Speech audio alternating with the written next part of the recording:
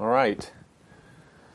Well, obviously we're continuing on in our study of Genesis, chapters 1 through 11, in particular, wrapping up the last few verses of Genesis chapter 4. We've spent quite a bit of time, obviously, looking at this big contrast that's really unfolded before us in Genesis chapter 4. And of course, the contrast is between two societies, and really the beginning of chapter 4 centers that contrast on two individuals, Cain and Abel, and the societies that they represent, the kinds of people on the planet that they represent. One society being that of the redeemed or the righteous, the society of Abel, and the other being the society of Cain, the unredeemed or the unrighteous, or the God-haters, or the society of Satan, if you want to get really biblical and yet somewhat provocative in the modern secular mind. Think about that for just a moment. This is free. This is not part of the study, so this is free of charge. No charge for this part. But when you really look at Scripture and how it defines those who are not a part of the family of God, it's extreme language that's used, and it really strikes against our modern sensibilities. We would not want to refer to people who are unsaved as children of Satan. That's something that you would see in a movie title, but you wouldn't really call someone that, and yet that's what Scripture uses, the term that they use. And of course, there obviously in our ministry amongst the lost, we have a ministry of reconciliation, and we're calling them to faithfulness. And of course, apart from the grace of God working in our lives, we are all sons and daughters of Satan as well. But it's just interesting to think about how strong the language is of Scripture. And it's important for us to remember that there's no, again, that main point that we made, there's no sort of in-between ground here. Scripture does not provide this neutral ground, and even in the language that it uses to describe these two societies, it's stark language. So you have these two societies, and of course, as I said, the first part of chapter 4 represents them in two individuals.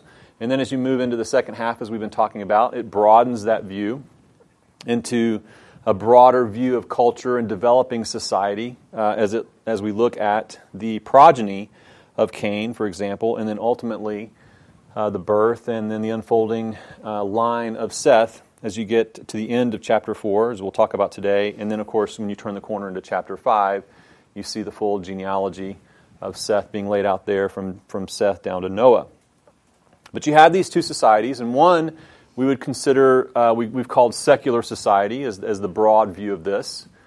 And the other we would call sacred society, again looking at the broad terms that unfold here in the second half of Genesis chapter 4. And we started talking last time about some characteristics of secular society. And the first one we looked at was that we noted that the development of secular society at the dawn of man's emergence on the planet, his creation, as man progressed rapidly, and he progressed rapidly into a very sophisticated society, an advanced society. And really, when you look at that time span, it's about 1,600 years from Adam to the flood, and you had them occupying this antediluvian environment, this pre-flood environment. So the elements of nature were not as adversarial, even though it was a world under the curse. It just wasn't as adversarial as it was after the flood. And you had these highly intelligent men, these offspring of Cain, men and women, very intelligent, long lives, lots of time to perfect a lot of things. And that first half of Genesis chapter 4 speaks to us of all the cultural developments and the technological developments. And so there was developments in agriculture and animal husbandry and metallurgy and the use of iron, forging of iron and metal into instruments that could be used, tools and weapons and that kind of thing. There was the development of music, so the arts come onto the scene and musical instruments and the playing of those instruments. So you had the building of cities at the very beginning of this section. So you have this society that is developed, and it develops rapidly, and it develops really in under the context of really one family. I mean, it's the generations of Adam. It's Adam's offspring. And Adam lives, 900 and some odd years, 930 years. So he sees all of this, or much of this, develop in his lifetime. It's quite a startling recognition to think about what he saw and experienced as the Father of the living. But you have this society, and it's advanced and it progresses rapidly. And of course, this is in stark contrast to the modern, dominant, secular, evolutionary model of man's development. And we talked about some of those contrasts. Of course, I'm not going to go into those in any detail. But of course, the model is one of excruciatingly slow progress over millions and millions of years. So the biblical record is not just different than the modern secular scientific model. It's just a complete contrast. Really no comparison at all. And again, you go back to this idea of no middle ground, and oftentimes what happens even in Christian circles is this effort to try and merge what is scientific discovery, if you will, or scientific theory with the biblical text. And what you get is this amalgamation of untruth that emerges from that type of effort. It really does not produce anything of good fruit when you do that. So even in the context of studying man and man's development, and you try to find some middle ground between a secular vision of that and the scriptural vision of that, it does not jive. It does not come together in any clean or helpful way at all. We also talked about how that secular society is a massive beneficiary of God's common grace. That grace of God that is common to all humankind, distinguished from special grace, which is what results in our salvation, in our sanctification, and sustaining us, and preserving us, and making us holy, and then glorifying us as God's special children, His elect children. You have God's common grace, which is His manifest grace common to all, giving all things richly to enjoy, the wonder of the earth and what it's able to produce and yield up in the areas of food and music and scenery and beauty and the enjoyment of family and the enjoyment of having children and offspring and all the things that go along with living life as God's special creation, all of us being created in the image of God, that even secular society, even the society of Cain, even those that would reject God's goodness and reject God's favor and God's kindness and not give glory and homage to God for His blessings, still benefit from God's common grace in amazing and significant ways. We talked a little bit about why God would manifest this kind of grace, and of course came up with a few reasons, which this is certainly not an exhaustive list, but we talked about how common grace affirms that grace is the essence of God's very nature. So God is gracious. So for Him to manifest His grace in magnanimous ways is just Him manifesting who He is. He is a God of all grace, as Scripture calls Him. Common grace seals man's culpability or responsibility for sin. We see that in Romans, how what could be known about God was plain to them by what they could see in creation, by what they could understand from God's common grace, His manifestation of His grace in creation, and they rejected Him, and so they were without excuse. So it makes man culpable for sin. Common grace also amplifies the image of God in man. It's very important that we often remind ourselves that all men are created in the image of God, and when you see how God uses people to magnify His creative genius, even though they don't honor God for that, even though they take credit for that, even though they hold themselves up as monuments of achievement, it's still, regardless, the reality is it puts God's it puts the image of God in man on full display. Common grace also motivates believers to love their neighbors and their enemies. That was from Jesus' teaching in Matthew chapter 5 about loving your enemy, and in recognizing that in that context He says God makes the rain to fall on the righteous and the unrighteous. I mean, you're to love everyone as God's people, and there's a motivation there to recognize that there's a sense in which God's common grace has been manifest to all, and all are created in His image. And there should be a motivation there in recognizing that would compel us to rightly and appropriately love our neighbor and even love our enemies. Common grace also magnifies the blessing of saving grace. I mean, when you think about common grace and then you take that a step further and think about God's special grace and bringing us to salvation, in that the grace that we experience that is common to all, namely air conditioning and the combustible engine that gets us to and fro, and all these things that we enjoy, the technology that has created such convenience and such comfort for us, and all the variety of foods that we have at our disposal, and all the things that you could point to. And then you realize that that is all temporal. It all goes away. And even our appetite to be able to enjoy those things is diminishing over time. Right? I mean, if I were to think back when I was younger, the idea of going to the mountains and hiking up to the top of Mount Elbert, for example, in Colorado, the highest peak in Colorado, was like awesome. But right now, I would be like, dude, there's no way I could do that. I would die trying to do that. Because my capacity to physically enjoy that is diminishing, right? So we see that, and we see how even our ability to take in and enjoy what is the common grace of God, we recognize it's temporal, it's fading. And then we recognize that God's special grace, His eternal salvation that He purchased through Christ, that was purchased for us through Christ, that we have in Christ, that is eternal. It never fades. It's eternal. So it magnifies the uniqueness and specialness of God's special grace just by recognizing common grace and how it's immense, but it's also temporal. So, again, we notice that in secular society, they progressed rapidly into a sophisticated culture.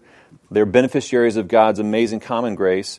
Secular society is also, we talked about last week, how it's inhabited by what I called settled wanderers. And, we talked about this statement in Genesis chapter 4, verse 16, where Cain went away from the presence of the Lord, and he settled in the land of Nod. Nod is a term that means wandering. So he settled down in a land of wandering. He was a settled wanderer.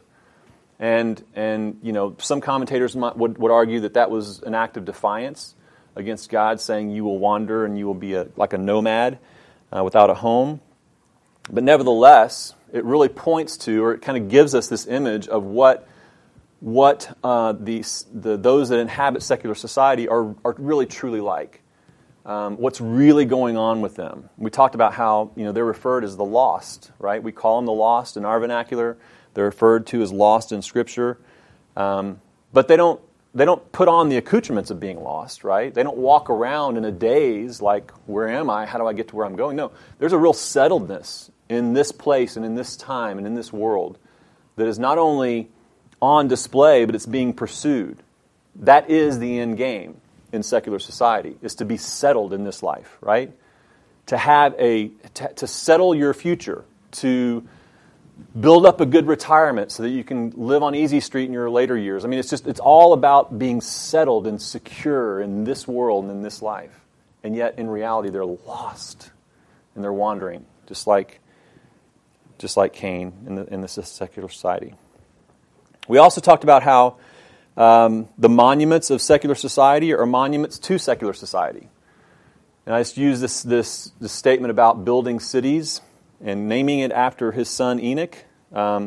That's typical of secular society, is that they build things and they produce things, and those things are intended to bring honor and glory to the society itself or to those who build it. They're not given in a recognition of God's good gifts. They're not built up to say, look at God's creative genius that's been put on display through the architecture of this phenomenal building or anything like that. It's all monuments to the culture. It's monuments to the culture makers. And that's the nature of secular society. And then the last point we talked about last week was that secular society pursues ways to normalize and even boast in wickedness. And of course, we live in that world big time now, where things that are clearly wicked and acts of sin and just against God's will, they're not only normalized, but they're also held up as noble and honorable. And so what's up is down and what's down is up, basically, philosophically, as it relates to these vast areas of wickedness. that are normalized.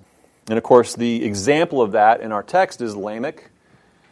Lamech starts off, we meet Lamech, and he demonstrates to us the corruption of marriage and the covenant of marriage. He has two wives, and so we have polygamy introduced, and goes right against the statement in Genesis chapter 2:24 that a man shall leave his father and mother and hold fast to his wife, and they shall become one flesh. Not one times several flesh, not multiple flesh, it's just one flesh. So there's a corruption of this sacred covenant of marriage. And there's a boastfulness even in that, because the poem of Lamech starts with him addressing his two wives in a very boastful way, kind of bragging to them. So there's just a real corruption that's introduced there. We see in Lamech this justification of excessive vengeance. If there is such a thing as excessive vengeance, I'm not sure if that's a real thing or not. But in this case, it's not just vengeance, but it's excessive vengeance, because the passage says, I've killed a man for wounding me and a young man for striking me. So his response to what the text actually is describing is a very light infraction. It's not a full-on assault.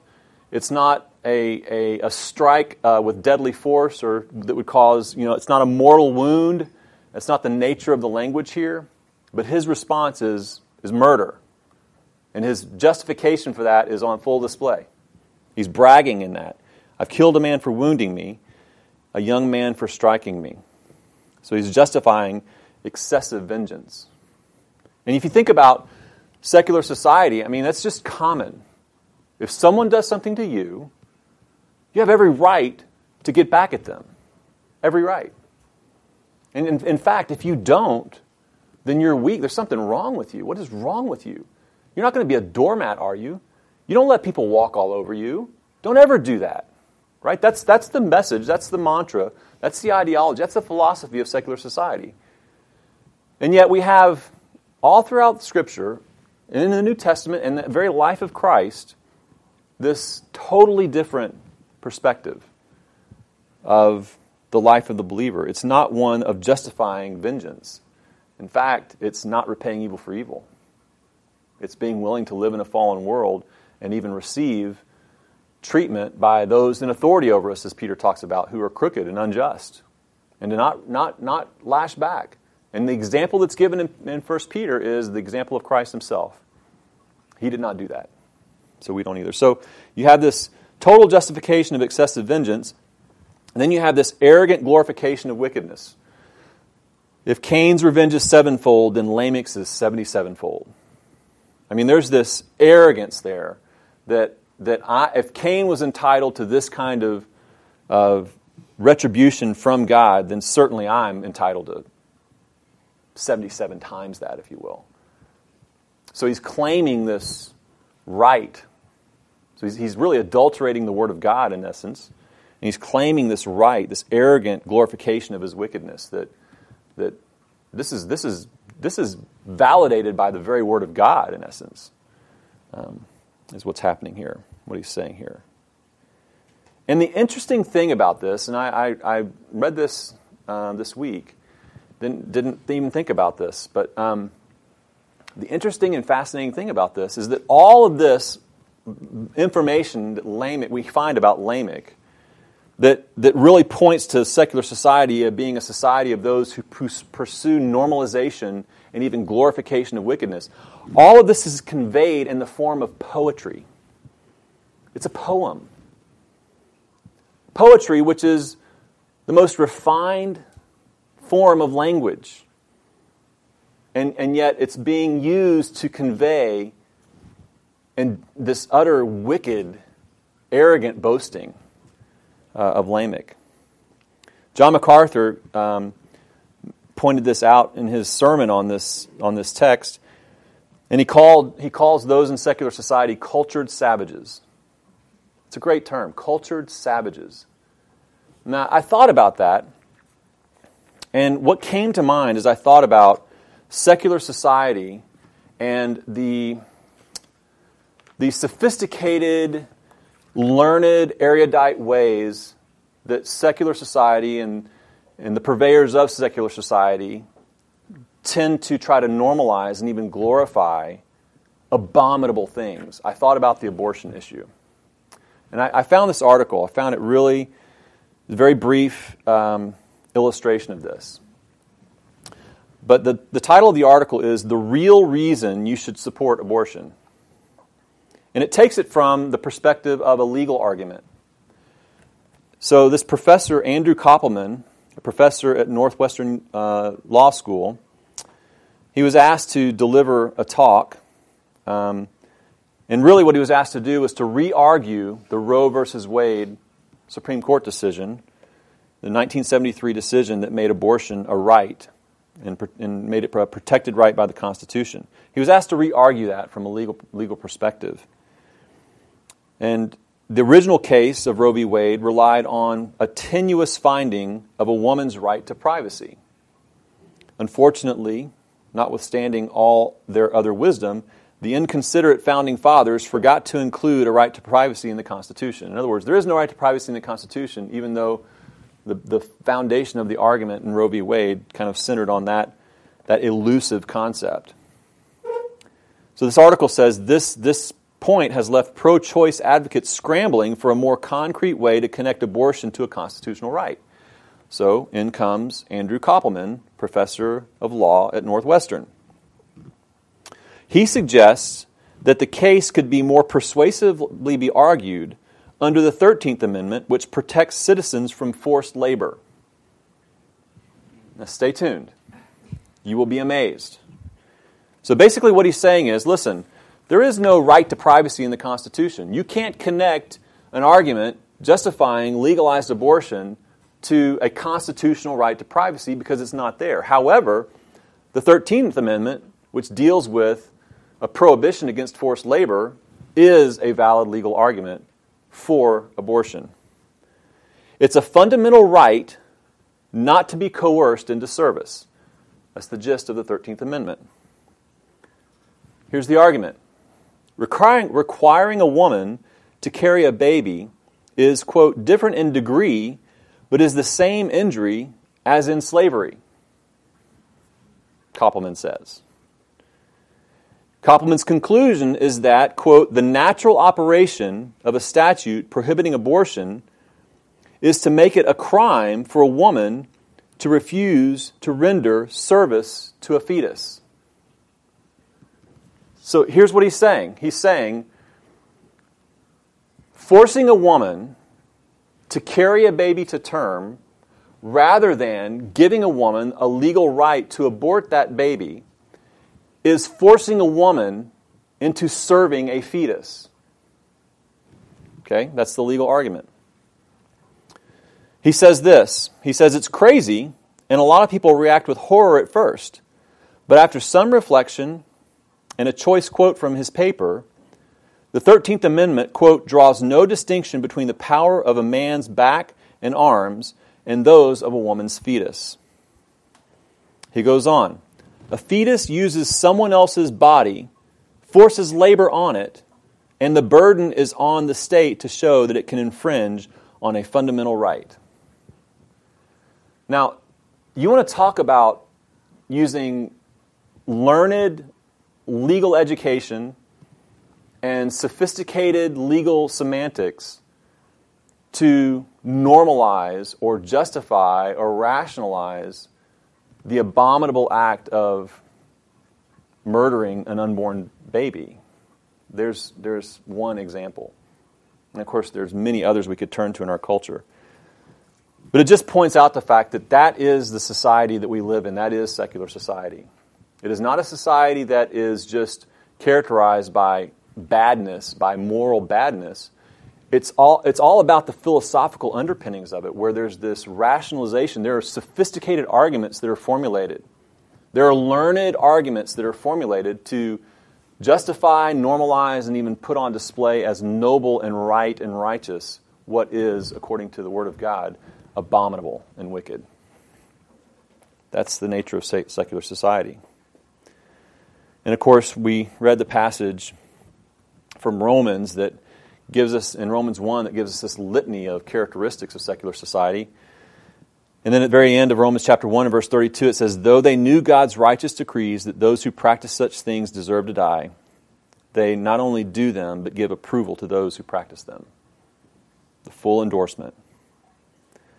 Well, fortunately, there is also sacred society, and that leads us to the last few verses of Genesis chapter 4.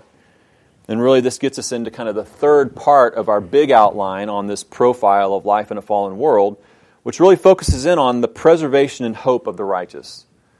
So the narrative turns positive for us here at the end. Similar to the first part, where you have a lot of content dealing with Cain and Cain's malicious and treacherous act of murder against Abel, and then his complete refusal to acknowledge that sin before God, and he first of all does not listen to God's warnings about sin crouching at the door and its desire being for you, and he pursues this treacherous path of murdering his brother. He acts like he doesn't know where his brother is when he's confronted. He kind of responds in a mocking way. Just on and on it goes. You see this whole litany of Cain revealing his true nature and his true heart, whereas Abel in that first section shows up on the scene. His occupation is articulated. His offering is deemed acceptable as he's deemed acceptable, and then he's snuffed out, and that's the end of his story. Similar to that is Seth in this particular chapter, because you have all this information about secular society, the offspring, the progeny of Cain, and then these last two verses here with this hope. And if you think about the nature of God's redemptive plan throughout redemptive history. We're even talking about it on Sunday mornings in our study of Romans, this whole concept of a remnant. That in the face of the vastness of suffering and trial and what seems like the potential snuffing out of anything redemptive in God's timeline or God's economy, there is always, always, always a remnant of God's people that is preserved and protected through it all. And this is another indication of that. In fact, it's one of the earliest initial indications of that, evidences of that. So let's read these last two verses in Genesis chapter 4, verses 25 to 26. You turn the corner from Lamech and his wonderful poetry about polygamy and and vengeance, this beautiful poem, right? And then we get to verse 25. And Adam knew his wife again, and she bore a son and called his name Seth. For she said, God has appointed for me another offspring instead of Abel, for Cain killed him. To Seth also a son was born, and he called his name Enosh. At that time, people began to call upon the name of the Lord. So the chapter closes with this hope of the promise. So the first characteristic we see here of sacred society, I only have two from this particular two verses. Sacred society is rooted in the promises of God. Sacred society is always, always, always rooted in the promises of God. In these verses, you see Seth as a true son of promise. And think about the contrast between Eve's statement here and her statement at the birth of Cain. In chapter 4, verse 1, when Cain is born, she says, I have gotten a man with the help of the Lord. But here in verse 25, she says, God has appointed for me another offspring instead of Abel, for Cain killed him. And you have this same word being used, offspring, that was used in Genesis chapter 3, verse 15, when the curse is being leveled out, where God says, I will put enmity between you and the woman, and between your offspring and her offspring. He shall bruise your head, and you shall bruise his heel. So we have, in the text, we have this identification that Seth really is in the line of promise. This is the true promise that God's word has not failed, that God's promise is going to come to pass. Seth is a child of promise. Sacred society is rooted in the promises, in confidence and trust in the solid, eternal promises of God. And Seth is our reference point for that. You see in Luke chapter 3, verses 23 to 38, the genealogy of Christ. And there at the end, in verse 38, you have Seth to Adam. It goes in reverse. It's kind of a reverse genealogy. It starts with Jesus, and it works its way back in time. It takes you all the way back to Seth in verse 38. Seth being in the line of Christ. That is the offspring of promise. The second characteristic is this, that sacred society is known for its worship and its teaching. Sacred society is known for its worship and its teaching. Verse 26 says this, to Seth also a son was born, and he called his name Enosh. At that time, people began to call upon the name of the Lord. And this statement, call upon, is really, it really could be termed to proclaim. It's really a statement of proclamation, proclaiming the name of the Lord. It carries this idea of worship and the proclamation of truth. The proclamation of the name of the true and living God who is creator of all things, Yahweh. It's a worshipful idea, and it's a proclamation idea combined. And that's what sacred society is known for. Sacred society may build buildings.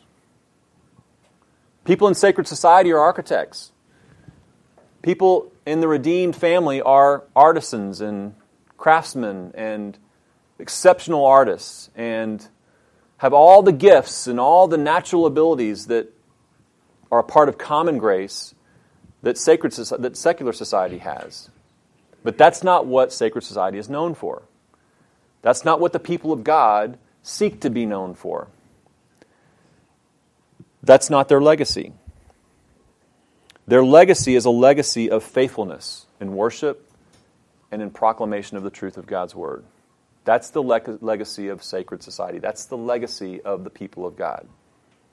And we've talked about this before, made this point, but this particular passage really puts the question in front of us very clearly. What is our legacy? What will be our legacy? Individually, in our families, as a church, collectively, what is our legacy? And if our legacy is something other than worship and proclamation of the true and living God, then it's not a legacy of true sacred society. And if you think about what often happens under the guise of sacred society, what you see is the building of edifices, the building of legacies that are more secular than they are sacred.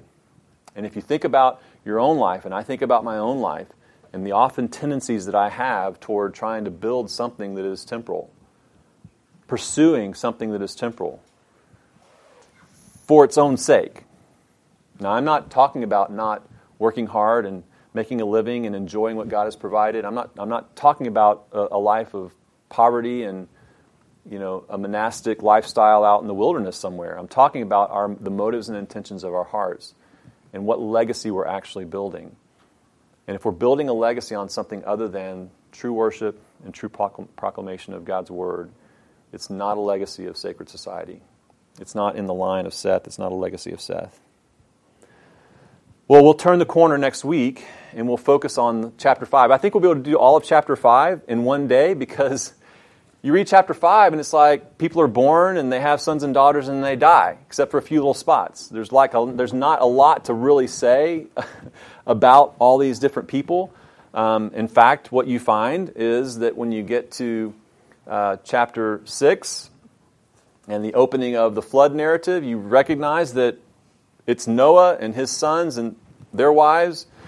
It's that small group of people, those 8 people that are left, and everyone else gets obliterated and wiped off the face of the earth. So there's just not a lot of content, nor is there a lot of life lived, I don't think, from that whole line as offspring. It's also important to note that even though Seth represented the promise, he was the line of promise, he was the true son of promise, that's not to say that all in the line of Seth were of the promise.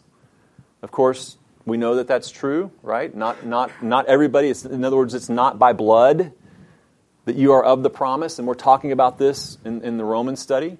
Not all Israel are Israel, is the way it would say in Romans. Is that there is the true elect as part of national Israel, if you will.